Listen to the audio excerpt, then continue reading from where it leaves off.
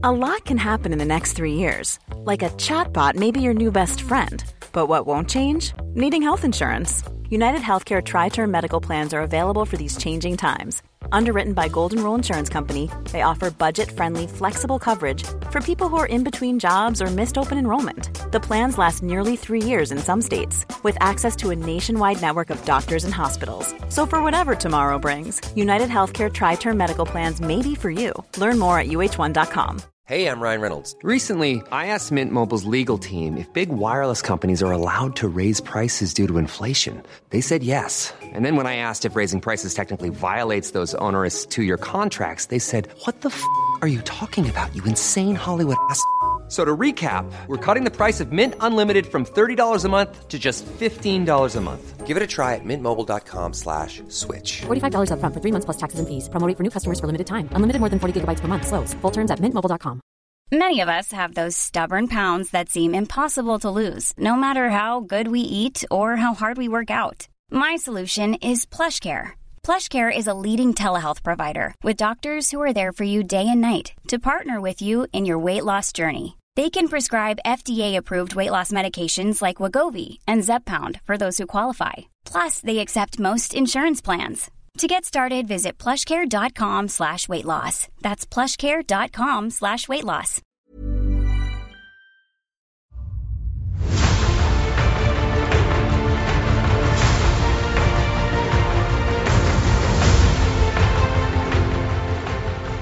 Hello and welcome to the D&D podcast where we talk about Dungeons & Dragons for a solid hour. I'm lying to you.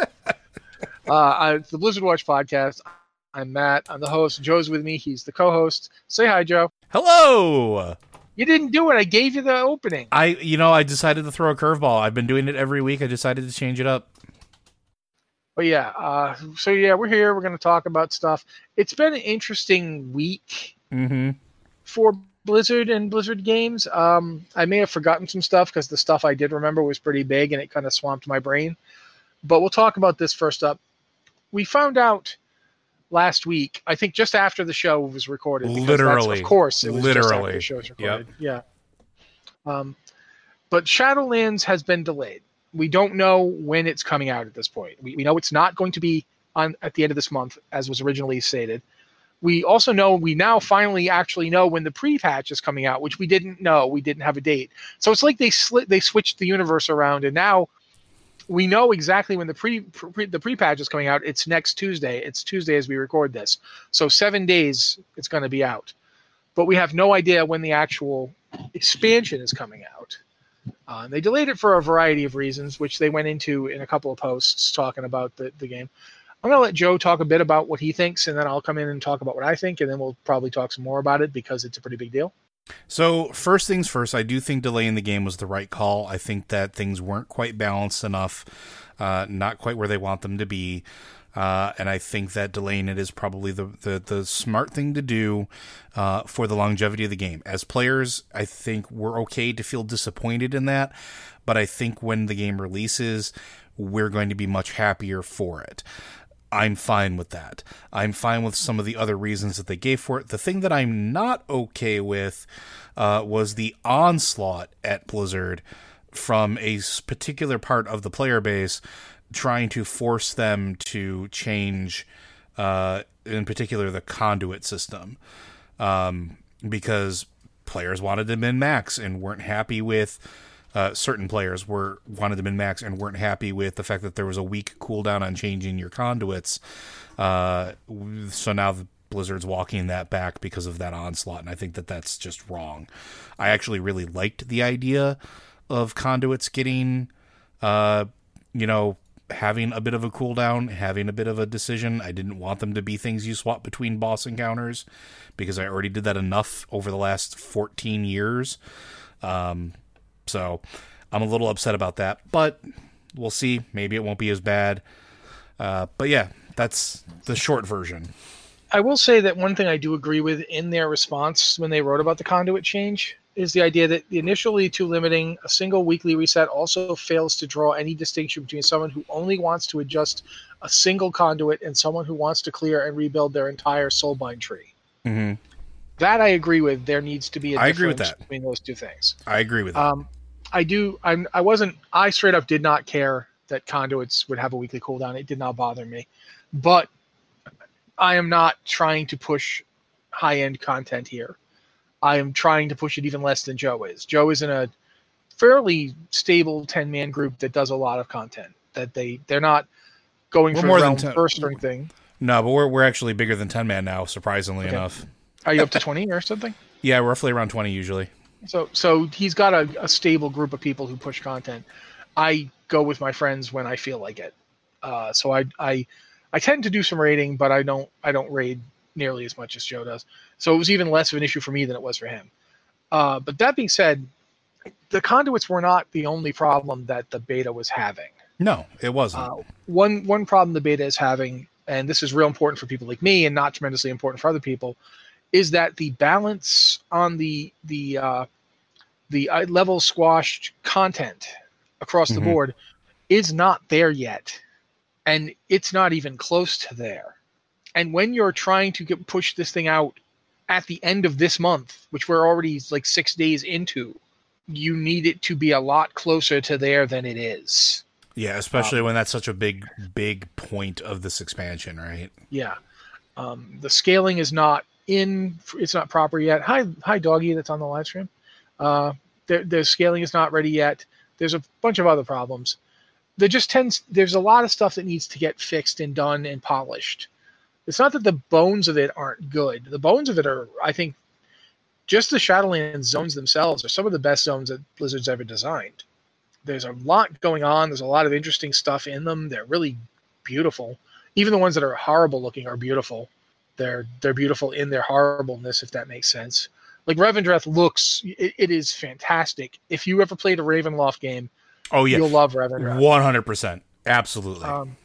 But there's a lot that still needs to get polished and bolted down, and it'll be easier to do it if you're not trying to do it while also the game is live. Trying to fix and adjust a live running MMO versus trying to adjust one that's in beta, huge difference. We can go back to the days of vanilla when the server would go down because they didn't have a choice because the game was live, and the only way to fix that huge, horrendous bug was to actually tear down the server, get in there, update it, and then put the server back up. There was no backup at that point in time. You just waited, and there was points in time where we were getting refunded days and days of time because they had to do it on a live. You don't want to do that on a live service. You don't. It's awful. We in the programming language, or people that are listening, dev is not prod, and dev should never be prod, and that's what happens if you're working in prod. Things just go real bad. Yeah, and it's definitely a case where I think that there's enough issues, not just balance wise, but polish and fix wise, that it makes sense. I have no difficulty with them doing this. But I do want to say, for people who are mad for whatever your reasons are, as long as those reasons aren't abusive, you have the right to feel bad about this. You have the right to be upset about it. Just don't be abusive. You were told you were going to get this at a certain time. I know people who've made vacation plans over this. Mm-hmm. And if you've done that, yeah, it really blows. It's really bad. I get, so in some cases you probably can't get that time back, and so you're looking at a week off work that you will not have the game to do anything with, and I get that that's a problem. That's upsetting, but and I hate to sound like the guy scolding people for getting upset. I really do, but I've seen some real jerk behavior. Yeah. And I've seen it aimed at people who are not in any way, shape, or form involved with Shadowlands. They're not game designers at Blizzard. They're tangentially involved with the game. They wrote a book or what have you. When you find yourself that angry that you're lashing out at anybody, even sidereally Blizzard related, you need to do something else with your time. Go for a walk, get a speed bag, read a book. I got a few on for sale. You can read them. Then you can hate me. Feel free to tell me how much I suck. I don't care. But yeah, this is not a decision that was made lightly. There's no way I'm just going to say this. Activision Blizzard is a multi-billion-dollar company. Mm-hmm. There is no way they make a decision on a release date and then want to walk it back Yeah, especially consider Activision and their track record. You take Blizzard, the Blizzard side of the house out of it. Activision will push out a game that's not finished just because they want to hit that date. Yeah, because they have stockholders. Yeah, this is a big deal. This is not a light decision. No, this is the kind of decision that you have to go up to like the people who run the company, and by the company I mean Activision. You as Blizzard have to go to them and say, I understand that we put out a release date. I understand that our shareholders will notice when our stock price might drop because we do this. But if we put this game out like it is right now, the public relations issue is going to be a disaster. And keep in mind that this is the Blizzard that put out Warcraft 3 Reforged, thinking, oh, well, it's got a few problems, but we can fix it. They have learned from that experience. It may feel like, oh, it's got a few problems, but we can fix it. But it's better to fix those problems before you get it out. Once it's out in the world, you have no idea what those problems are going to start doing. The more people are playing it, the worse it gets. Is it disappointing? In some ways, it's very disappointing. In other ways, I'm actually pretty excited because now I know exactly when the pre-patch is. And that's something to talk about. We didn't know when the pre-patch was. No, we didn't. Yeah. We kept going, and they kept not telling us when the pre-patch was, and not telling us. It was like, when is this game going to go into the new version of itself? How much time do I have to get stuff done? And now we know. If you're playing the live game right now, if you're playing retail, you have a week. Less than a week if you're listening to this recorded. So you now know by Tuesday, October 13th, you better be done. Whatever it is you want to get done before it changes. Maybe you want to get the mounts from various mythic bosses. Maybe you're trying to get your head of the curve. Whatever it is, you've got till next Monday, and then you're done. And I think that's pretty cool. The pre-patch is always one of my favorite times of any expansion. I don't know how Joe feels about it, but I'm going to let him tell us. I am always skeptical at pre-patch because one of two things always happens. It is either ridiculously fun, or I feel like I can't play my main character for a little bit because everything hasn't caught up with it. So I'm nervous about pre-patch time. It's one of those things where like I want to experience the content and everything, and I'm excited for what's coming, but I don't know how it's going to feel. I haven't been playing on the PTR, so I don't know. See, for me, I always remember when Wrath of the Lich King got into the Cataclysm pre-patch, and Warriors DPS went insane. Yeah. As in, it was something like I was playing one of my alt warriors. I wasn't even playing my main warrior. And before the pre-patch, the gear I had, which was pretty good gear, it was mostly the 5-man dungeons and the stuff you could buy with like badges and so forth. So pretty solidly geared. I was ready to go into 10-man content. 10-man raid content on that character, 10-man ICC. I didn't do so, but I could on that character. But that character was DPS because at the time I had a tank warrior that was actually running Ice Crown. He was geared to the teeth, but I didn't DPS on him. So I had a DPS warrior that I could have fun with. The week before the pre-patch, I think I said it's like 2,600 DPS, which was pretty good. That was like solid at the time. It wasn't like earth-shakingly good for a 5-man, but it was solid. The week the pre-patch came out, my DPS jumped to 9,000. Yeah, it was. I remember Warriors were broken, ridiculous. guys. Yep, they were just straight up broken, and I loved it. And even when they tried to fix it, they didn't fix it enough, and we were still super broken. And I remember I made a shaman cry, trying to keep me alive because there was no way the tank could hold threat on me. I didn't cry. You didn't. You weren't. It wasn't you. We didn't actually play much until the end of Cataclysm. End of Cataclysm, yeah. I was just making it. I wanted to make a joke for the sake of making the joke. No, it was. Yeah. I'll say this: Joe's one of the best healers I've ever had. I love tanking with Joe in my group, but that pre-patch has just stayed with me ever since. Even though, and Burning Crusade had a nice one too, because that's when we first got Titan's Grip. So I suddenly had a Titan's Grip warrior. So I was like, yes, I'm going to hit everything. We need you to tank this dungeon. You better be able to tank me in Fury Spec because that's the only way it's happening. But yeah, but there's also been ones like, I think the Cataclysm to Warlords of Draenor, it was Mists. Cataclysm to Mist patch wasn't very good for Warriors. I think I played my Death Knight more. I'd switched back to my Death Knight and played that more. And that's the kind of thing I'm interested to see what happens here, because we're going to have that happening. We're going to see how it actually plays out for multiple people. I've been in the beta for a while. I think most classes are fairly well balanced at this point. I won't say they're perfect, and I certainly won't talk to a class I don't play at all. Like I haven't played. I'm thinking about spending my 120 boost on a shaman. In fact, I very much want to, but I'm thinking about waiting until it just turns into a 50 boost next week, because that's when we'll get the new character design options, and that's something we should probably talk about. That's next week. All the new character design options, all the new facial stuff, all of that.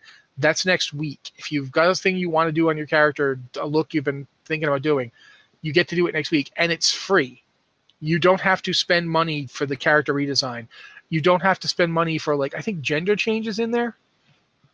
Like you can change your character's gender for free now too. Yeah, I think. Well, not free. It's cost gold, but I think I think I remember. Does. Oh, golden game. Yeah, okay. Yeah, golden game.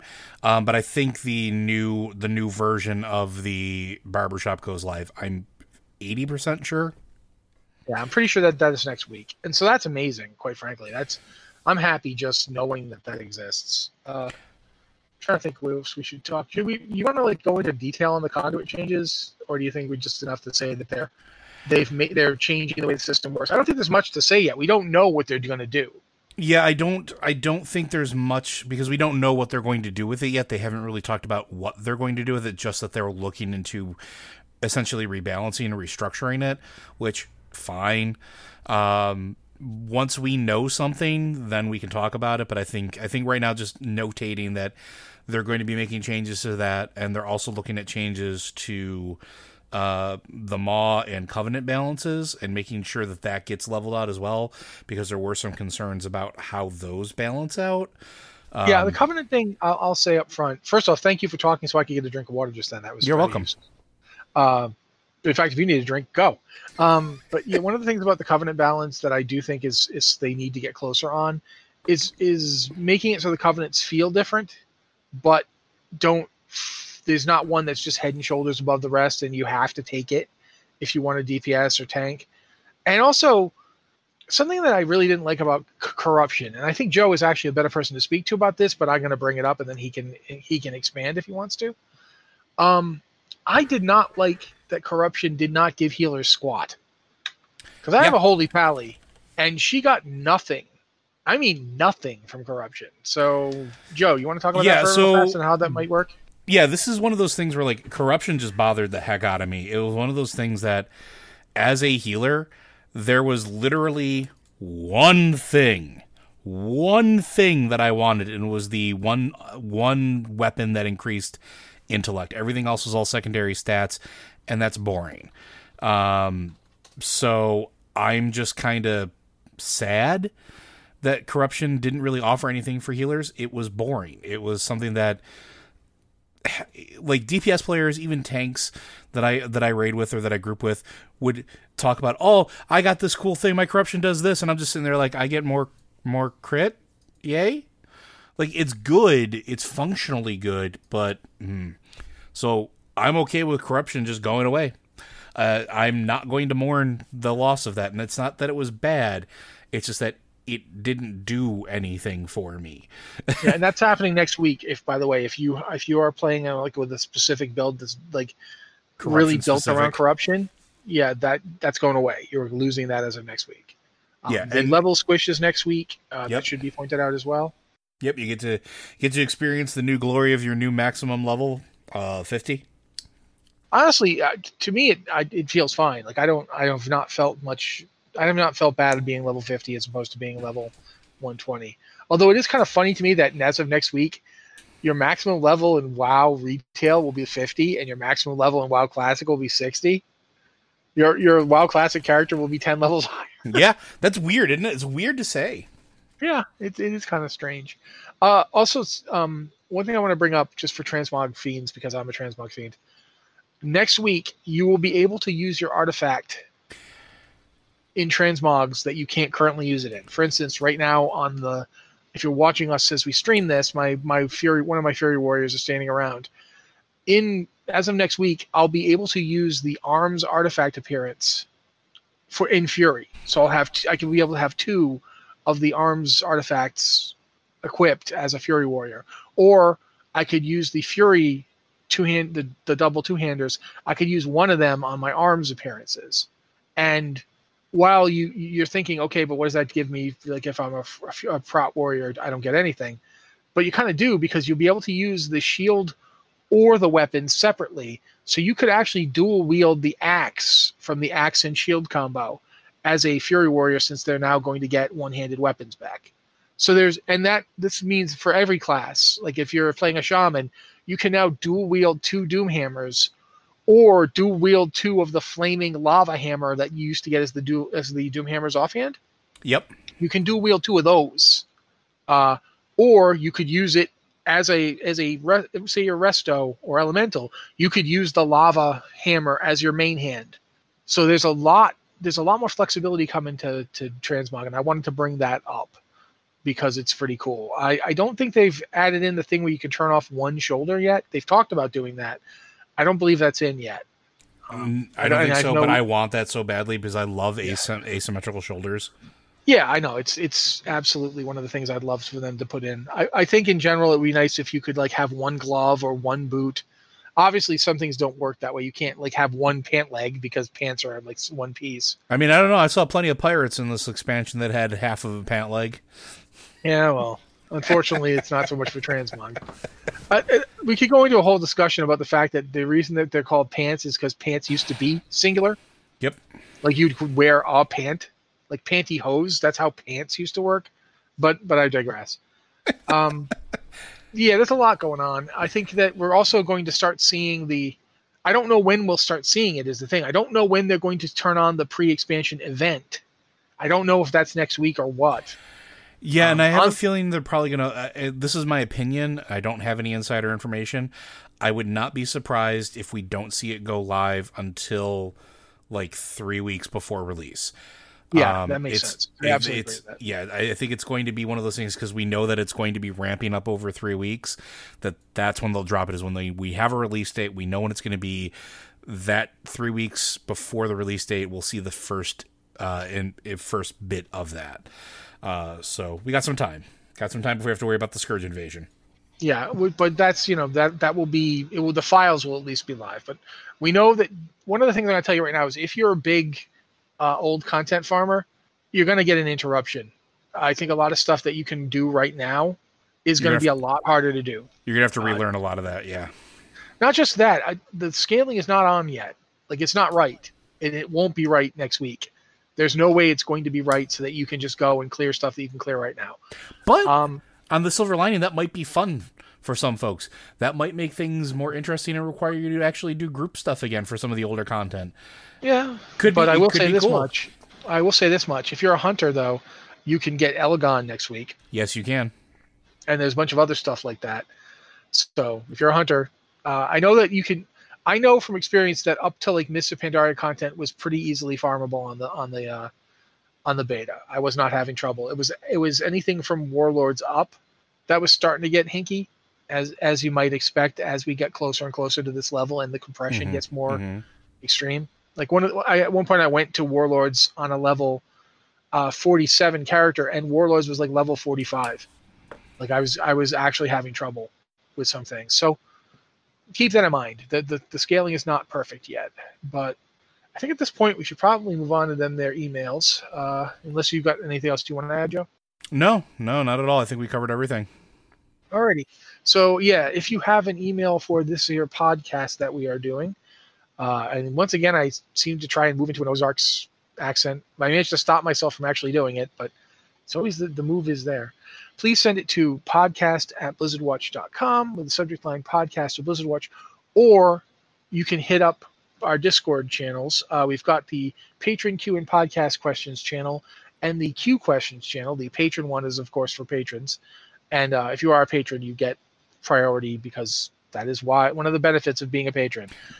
Go to our Patreon, guys. It's helpful to us, and it allows us to do stuff for you. But yeah, you can ask questions there as well. Several questions from this one actually come from that because we were kind of having a slow question week. I think everybody was pretty much like, what's going on? So Yep, you have questions, feel free to ask us. Joe's going to read them for us, so if you don't mind, Joe. I absolutely do not mind. And if while I'm reading these through, if you have any questions for our live chat, since we do record this live, feel free to kick them in there. And if I see them, I'll be happy to add them in as they are appropriate. Our first question, Ouya. Question for the Blizzard Watch Show. You are in charge of WoW development. What one change would you do to the game if cost, time, are no longer a factor?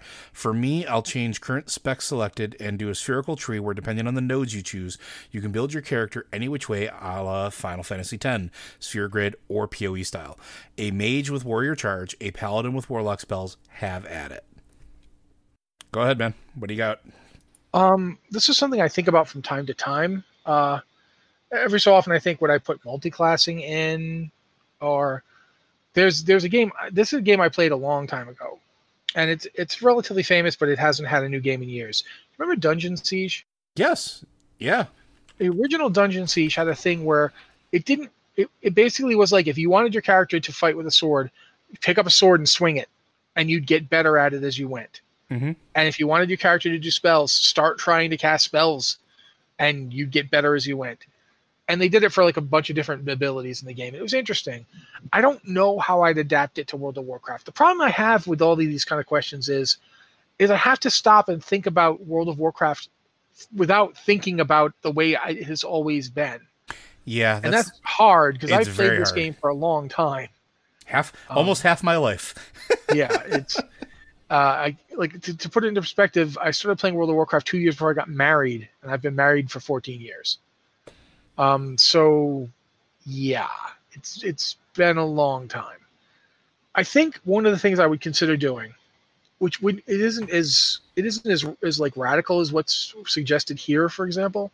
It's not the sphere grid or PoE style, but I would definitely consider making class respec a thing. Yeah. And by class respec, I mean roll a different class or roll into a different class. Or roll your character back to level 1 and get to pick a new class and then level up. Yeah. That I would consider that because there's a cost to it. It isn't just, okay, now I'm a level 120, mage. It's, okay, I want to keep playing this character who I'm super attached to, who I've been playing for years, but I want to play a different class. Making a thing where like once a year or once every 6 months, you could do this once. And that way you get to keep that character. You don't need to have an alt and switch between them. All your achievements would still be there. All the stuff you collected would still be there. Yeah. But you were now level 1 and you had to start over again. And I get why not everybody would love that idea, but this is my answer, not everybody else's. I would think about doing something along those lines because I feel sometimes like that would be something I would want to do. I would do something very similar. One of the things that I really like about Final Fantasy XIV is the job system and the fact that that's exactly how it is. You have one character and you can change the job and level the job. And that's one of the things I appreciate about it, and I think one of the items that sort of holds WoW back. In a perfect world for me, if I had nothing but time, money, no longer being a factor, and I could do it, I would bring a system like that here. And the reason is it would do a couple things, not just being able to change your class on the fly. It expands the game out for players, right? Because one of the things that you can do at that point is take a look at how experience is earned, how players experience the game, and say, does it make sense with this? And so then the systems have to morph and change or evolve to sort of fit that sort of character play style. And I would absolutely love to see that. And it's because if I do my /played on Loader, because I've been playing him for 16 years, it's a stupid high number that I've invested into him. And don't get me wrong, I like my alts, but the idea of, so I worked with all these druids, maybe I learned a thing or two, or, I got real up close and personal on the front lines during the Wrath of the Lich King. Maybe I learned how to do a little bit of grunt work with an axe. I would love to see something like that lets you spend more time on your main, but still lets you experience the game in the way that you would if you were playing an alt. If I could have that, I would probably be exceptionally happy and have far less complaints about alts in general because I wouldn't have to worry about them. I just play loader all the time. So that's my answer. Yeah, I mean, there are other things I think about when I think about this. One thing I've suggested a lot is splitting the warrior class into 2 different classes. And I've gone into detail about that one before. I don't know that I need to repeat it, but that's something I think about from time to time. There's lots of little things that I would like to play around with. But yeah, I think that pretty much my answer is my answer too. Yeah. All right, our next question. Hello, cold ones. I have a question about Diablo 4. What class would y'all add if y'all could add any class you want? Go hog wild. D&D classes, WoW classes, classes from Pillars of Eternity. I don't care. I just live listening to y'all go. Yeah. So what do you got? Well, I answered the last one first. You go first. Oh, and I think this is from Verd. The way these I think he did the next one. No, because I think he's both. Maybe. Maybe. I don't think so. Hopefully it's not. I'm the one that put this in, and I'm pretty sure Verd is just the next one. He just answered it. He just signed it twice. All right. Well, either way, because he did it on the Discord. Whatever. That's fair. That's a real tough one for me because there are a lot of really cool classes that you could probably throw in. But there is one thing that I would love to see in WoW that will never, ever, ever, ever happen. And that is something that is psionic base. Something that deals with mind magic. I'm trying to think of it. WildStar had one, and it was absolutely phenomenal. I'm trying to remember. Esper. The Espers from WildStar were absolutely amazing. They were telekinetic, telekinesis monsters. And I would love, love, love, love, love to have them in WoW. Especially now that, WildStar's no longer a thing. Cannibalize it. Bring it back. But it was a lot of fun. It was this wonderful idea of mind bullets and psi blades and illusions and nightmares and it had this wonderful feel that reminded me of City of Heroes with controllers. Give me that. I would absolutely love that. Okay, well, your question's about Diablo 4. So some classes I would say I won't say for Diablo 4 because it wouldn't work. And obviously, barbarians are in Diablo 4, and they're pretty close. Like it's pretty solid. It has that feel of a D&D barbarian. So I don't need that. Don't have to say that. I was thinking about this because I was looking at this, as Joe's talking about doing size, and size are some of my favorite some of my favorite classes have been size over the years. But one of the things I'd love to see in Diablo 4 is a more indirect class. Okay.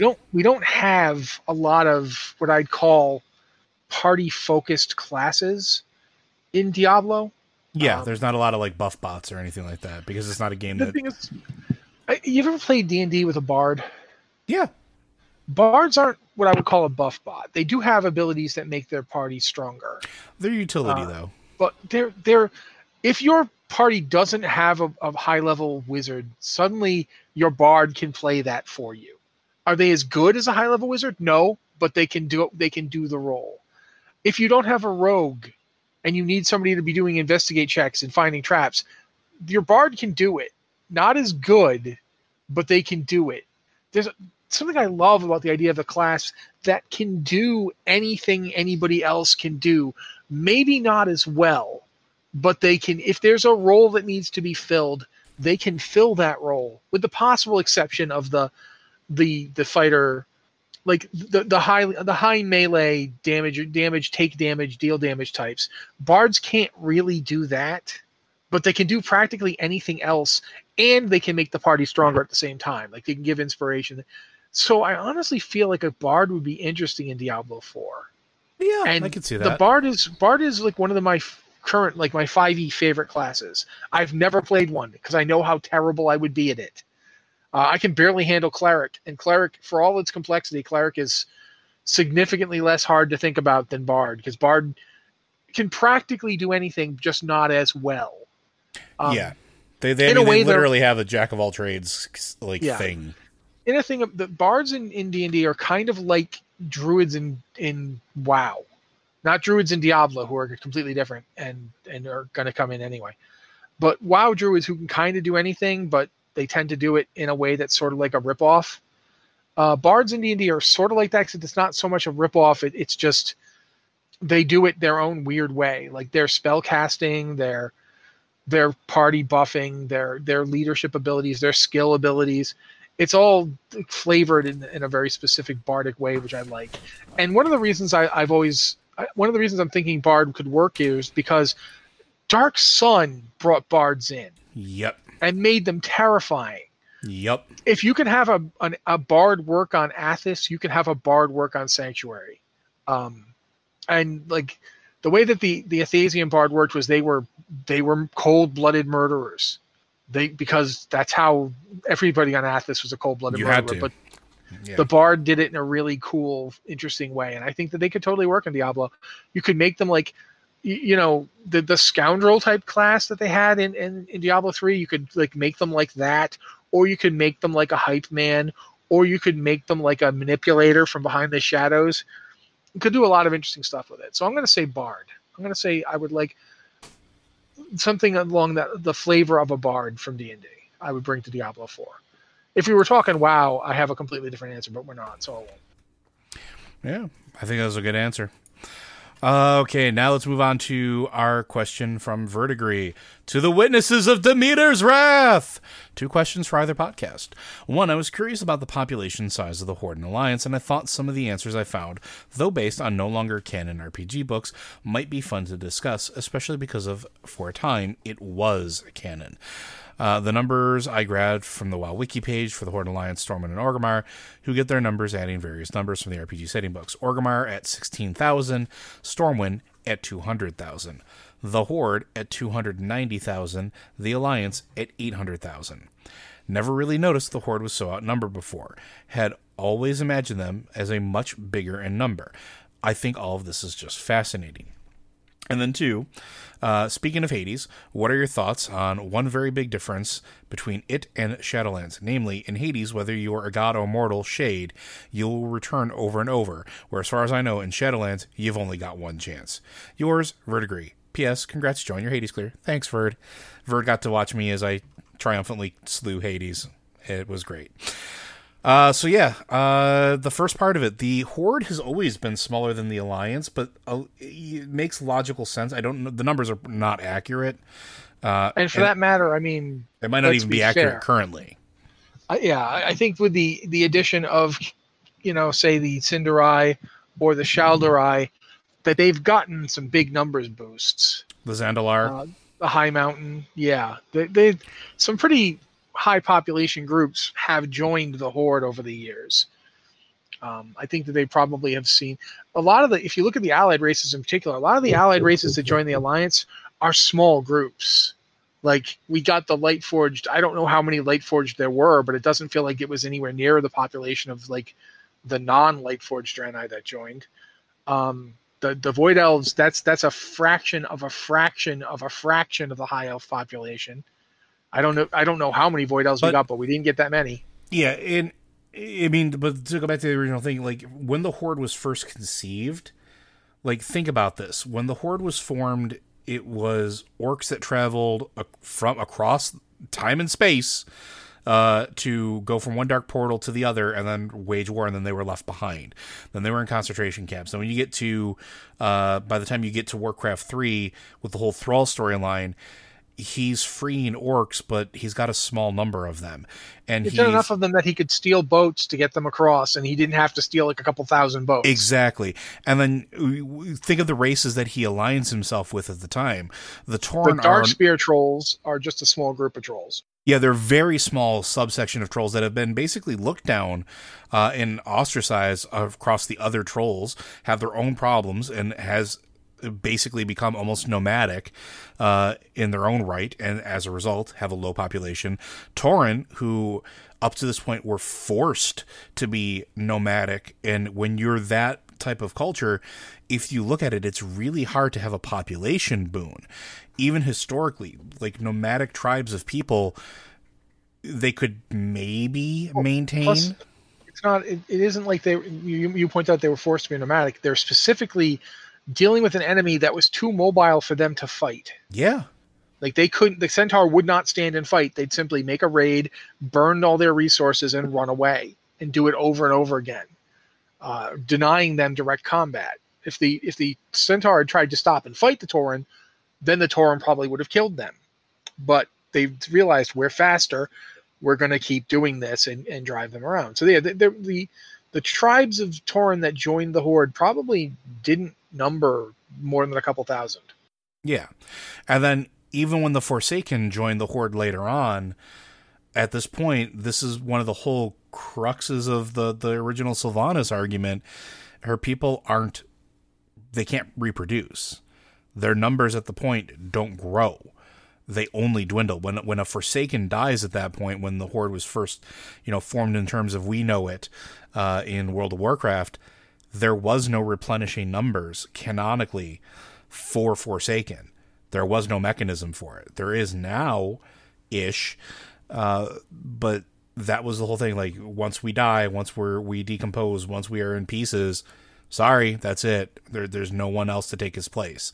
Even the nomadic tribes, if somebody passed, there might be other young ones to take their place at some point. It was just one of those things where the Horde started way back when from that disadvantage point of being woefully outnumbered. The Alliance had better infrastructure, even despite all the wars, had better lay of the land, you go outside of Stormwind, what's the first thing you see? Farms. It is just an entire zone sitting outside of Stormwind that's farmland. They have infrastructure to support a large population. They have mobile military where, before everything hit the fan, before Cataclysm, before all that stuff, they had people that would patrol. They had safer ways to get from point A to point B. They had a structure in place to help facilitate population boons. It's one of those weird things where canonically the Alliance should outnumber the Horde back then, but now I'm not so sure. Like Matt pointed out, we've had a lot of deaths. We've had multiple wars. Cataclysm itself balanced that a little bit as well. Yeah, I think also that, like I said, the Horde has recruited, they've recruited at least one race that's got its own giant city. Suramar by itself probably brought in as many people as Orgrimmar had by itself, probably significantly more. Suramar is a far more advanced city. Suramar was like two, Quel'Thalases, and they hadn't had massive die-offs. They didn't have an army of undead walk right through the place. They had the Legion, but the Legion didn't kill them. The Legion, had them join. So, yeah, there's a lot to the idea that the Horde has been catching up numbers-wise, and the Alliance, when it's been adding people, hasn't been up until the Mechanomes. They hadn't added anybody with like a real civilization like that was based in numbers. Yeah, the Mechanomes, however, they now have Mechagon is like a big fortified industrial city with a high population. So that might have actually boosted the Alliance numbers somewhat. But the other, and also they added the Dark Iron. The Dark Iron have actually a pretty substantial city. They've been through a lot, and they've had a lot of problems with fifth columnists who serve the elementals. But nevertheless, that the Dark Iron and Kultiris, you can't really take away Kultiris either. That's another one. So no, not at all. At the same time, they've been adding numbers, but I think the Horde has definitely caught up to a degree. I think the Alliance probably still has got a 2-to-1 numbers advantage over the Horde. This is just speculation. This is not based on anything I can whip out and say exactly because of this. But I do think that the Alliance has lost a lot of its numerical edge, partially because if you see the numbers cost of the, at the end of Battle for Azeroth, you see the numbers cost of the war. Darnassus is gone. Thousands have died. We don't know how many. Night Elves took a big hit there. I don't think that they were wiped out. I don't think that their population is like as bad off as the Blood Elves were, but that's a hit, and it's the only reason it wasn't as bad is because Darnassus was not as important to Night Elf culture. The tree is only 20 years old or so. I don't even think 20. I think 10. How not? I don't. 20 in I game. can't. Yeah.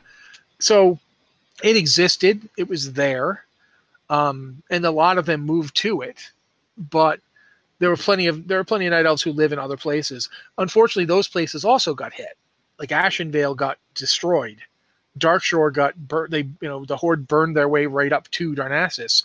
So they took a pretty big hit. That's not the only group that took a big hit.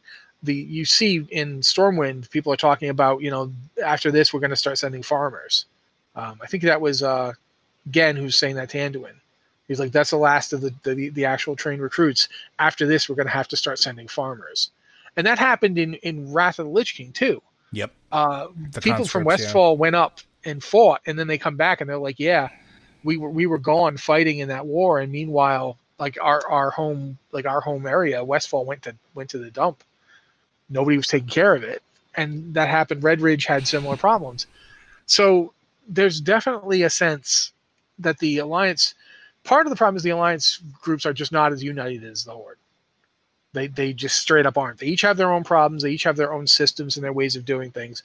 The dwarves had their whole War of the Three Hammers Part 2 thing going on for a while there. And even now that they're more stable under the council, there's definitely a sense that the dwarves didn't know for a long time if they wanted to be part of the Alliance or not. Well, the just look at the Wildhammer. The problems. Wildhammer didn't want to be part of it until they were absolutely forced to. Like, they actively avoided assisting the Alliance until Cataclysm. Pretty much. So, and the gnomes had their problem that they still haven't quite figured out about Gnomeregan. At the same time that the trolls, the Darkspear, were actually finally reclaiming the Echo Isles and making themselves a home base. The gnomes kind of half did so, but didn't actually succeed in getting rid of in reclaiming Gnomeregan. So in a way, Mechagon was a big deal for them because now they actually have a home base. There's a lot to be discussed on this subject. I definitely do think that it's kind of hard to look at Stormwind and Orgrimmar in game. They both look to be about the same size, but if you watch the Warcraft movie, Stormwind is massive. It's very big. It's like Rome or Byzantium or London in the medieval period. It's a big city. Mm-hmm. Whereas Orgrimmar started out as a group of like tents in the desert and only got built up like it did when Garrosh came around. Garrosh was the one who was like, let's make an actual city here, for better or for worse. Yeah, and that's one thing that the game will never be able to truly show to scale is how big Stormwind really is, because it would basically be, in my reckoning, equivalent to an entire zone. Or not Darnassus, sorry, Dalaran. We're never going to get Dalaran the way it actually would be, because if you look at the actual size of Dalaran when you go there in game, it's not that big. It's like, there's some stuff, but it's like there's this hub, and then this central area, and that's basically it. And no, but the actual Dalaran is massive. It's massive enough that they were like seriously talks in game about why didn't they just fly Darnassus over and just drop rocks on Orgrimmar until it was just a ruin. I keep saying Darnassus when I mean Dalaran. That's unfortunate. But yeah, so scale in the game is a little wonky. I don't like these numbers I don't know how accurate they are. In fact, I don't think they are very accurate. I don't think they are right now. No. Again, even Vert even mentioned straight up that a lot of these are, based off of the old RPG book, which during the time, that was the only source of population numbers we had. So yeah, having it based off of that, totally get it. Absolutely. Actually, the next question. I have not played Hades, unfortunately. I've heard a lot of good things about it, but I have not gotten a chance to get it yet. But I will say this. I don't think functionally there is a big difference. So that maybe. Okay, go ahead. I was going to comment on it. I don't think there's a big difference. One of the things you have to consider, from the video game perspective, yeah, I totally get it. But for me, that seems like the traditional sort of idea is reversed, right? It's not Hades that you can go back to and be reborn from in true mythology. Once you're in the world of the underworld, once you're in Hades' realm, any of the three realms, whether you're in Tartarus or Asphodel or Elysium, you're there. You don't leave. That gate is closed behind you. There's a whole big thing with Orpheus and trying to get his lost love out of there, and messing that up because he had one chance to do it, and now she's stuck there forever. Or if you know the myth of Theseus, one of the things that happened to Theseus was he and his friend decided to go get themselves the most beautiful wives in creation. Theseus went and kidnapped Helen of Troy when she was like 5. Yep. And he left her with his mom so she could grow up into being a hottie for him. That's creepy right there, but that's just a side note here. For his buddy, whose name I'm forgetting, unfortunately, but he was a jerk, he's like, well, I want Zeus's daughter. So they went to the underworld to take Persephone. And they sat down in chairs, and the chairs adhered to their bodies. Yep. So later on, Heracles, on his way down to steal Cerberus, noticed Theseus, who was like a cousin, strapped to a chair. And since Theseus hadn't actually tried to kidnap Persephone, Heracles ripped him out of the chair, which meant he lost some of his butt. I'm not kidding. That's in the myth. Theseus left some of his butt on the chair, but Theseus could pull it out. But they couldn't pull the other guy out because he had actually he'd put hands on Persephone. So Hades was like, yeah, I don't really care about that other guy, but this guy is not leaving. And so that's like one of the few times where somebody got out of Hades. And the only reason it worked was because he had Heracles there. Yeah. And Heracles didn't understand that whole concept of you can't do this, and would have actually wrecked the place. Heracles Theseus is an outlier. But to flip that around, the Shadowlands, we understand very little of it, even in game at this point. And we've talked about this a little bit on Lore Watch, and maybe not as much here, but there is a cycle of rebirth, and we see that with Ardenweld, but we don't know how all 4 of those particular zones necessarily fed into each other and what their cycle was, because the being that could tell us how that works right now is a nerd.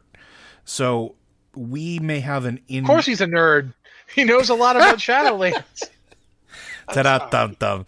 But we have a very small glimpse of how that system actually works. But at first glance, as we're starting to go through these areas, it feels like the system is built upon rebirth, built upon leaving the Shadowlands, regaining life, building your anima stores back up, and then bringing it back into the Shadowlands after you pass again. Yeah, maybe you don't come back as you. But you maybe still come back. Something comes back. There is a return from the land of the dead. Yeah, and there's also I don't want to get too belaboring all this because Joe's made a really good point that we don't actually know everything yet. But we know that, for instance, when you're done in Revendreth, you can choose to leave it. It doesn't mean you necessarily come back, but you can go somewhere else. So there's a lot to the way the 4 zones work that we really are just scraping the surface of. So yeah, I think it's quite possible that Shadowlands are far more forgiving than, say, the realm of Hades, where one guy got to leave and he eventually ended up right back there. Theseus died. He went back. So yeah. And all that to say, all that aside, if anybody from Blizzard is listening and you need voice actors, try to get your hands on Logan Cunningham and Ashley Barrett, please. Get them in WoW somehow. Let them sing in-game together. Give me something with them. I'll be a happy camper. I don't know. I think we don't really have time for any more, do we? Well, let's see. It's 7:22. So we have 8 minutes, and there's one really big one left. I think we can try. Let's try for it. All right, this one comes from our good friend Shad. I've never cashed in the character backstory option that came with my Patreon subscription because I never felt good about the Blood Elf Paladin I main. The reason I play a Paladin in a race I do not think is aesthetically great for it can be summed up as, I always play a Paladin because I am a walking Paladin. Ask anyone who knows me and knows my fantasy tropes. Also, I had to play Horde because friends. The longer explanation is that I have mained a Belf Pally since that was an option. I'm a loyal person. As an example, I'm now GM of the only guild I've ever been in, and even though the guild is only a roster of friendly ghosts and a community of great memories, wrong cadence there, but even though it's a roster of friendly ghosts and a community of great memories. I tried a Tauren Paladin back in Cata, I think, but Taurens feel like warriors and shaman to me.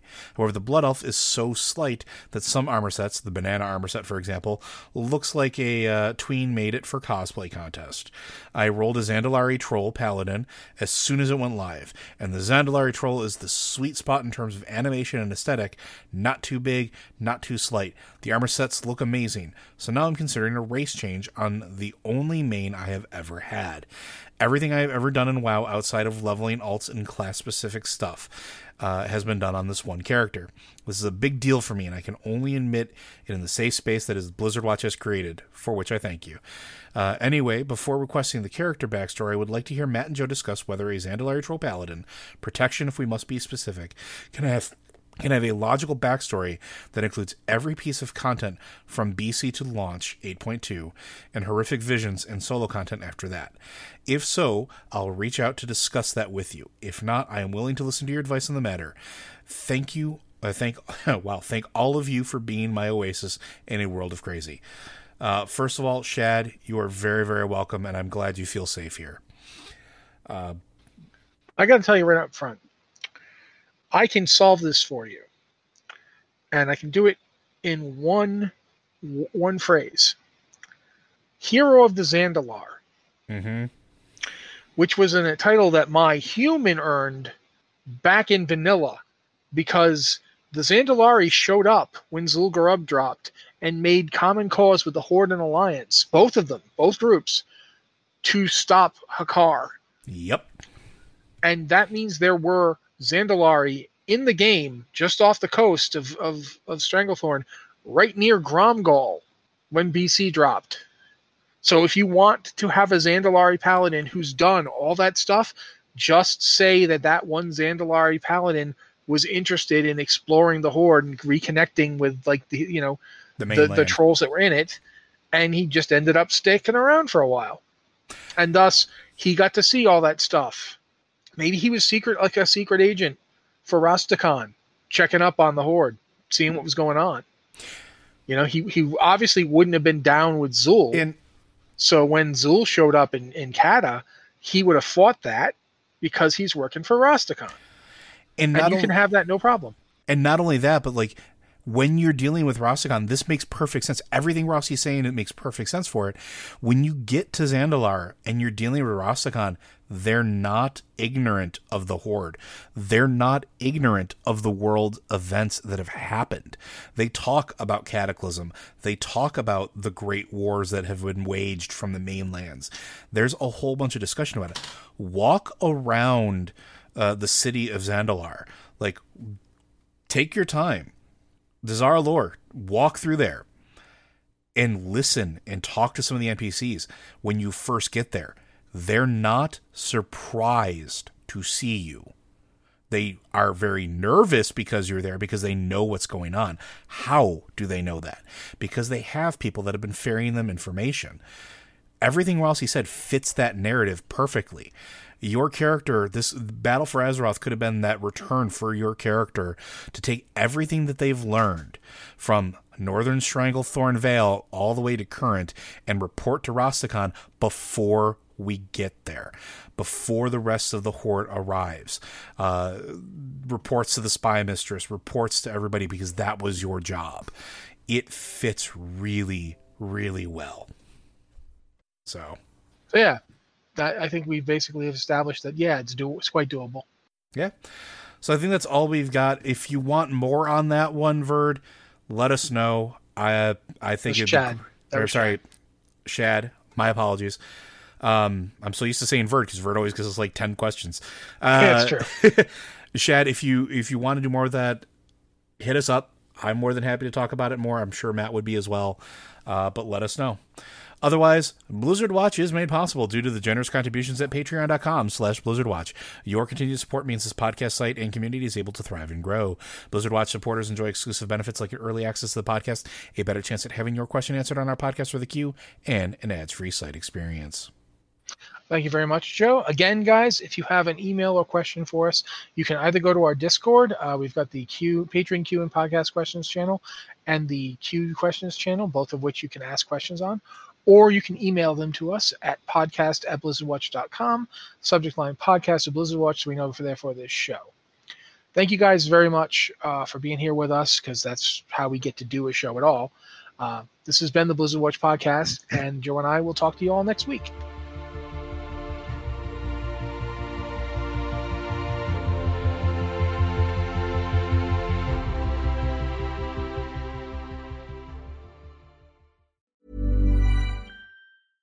Imagine the softest sheets you've ever felt. Now imagine them getting even softer over time. That's what you'll feel with Boll & Branch's organic cotton sheets. In a recent customer survey, 96% replied that Boll & Branch sheets get softer with every wash. Start getting your best night's sleep in these sheets that get softer and softer for years to come. Try their sheets with a 30-night guarantee. Plus, get 15% off your first order at bollandbranch.com. Code BUTTERY. Exclusions apply. See site for details.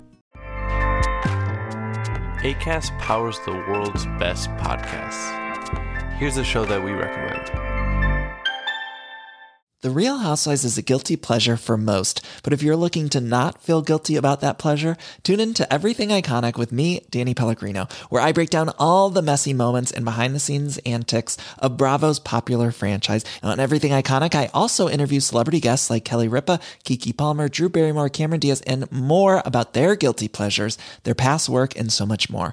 So if you're pop culture obsessed and find yourself watching way too much reality TV like me, tune in to Everything Iconic with Danny Pellegrino, wherever you listen to podcasts. Acast helps creators launch, grow, and monetize their podcasts everywhere. Acast.com.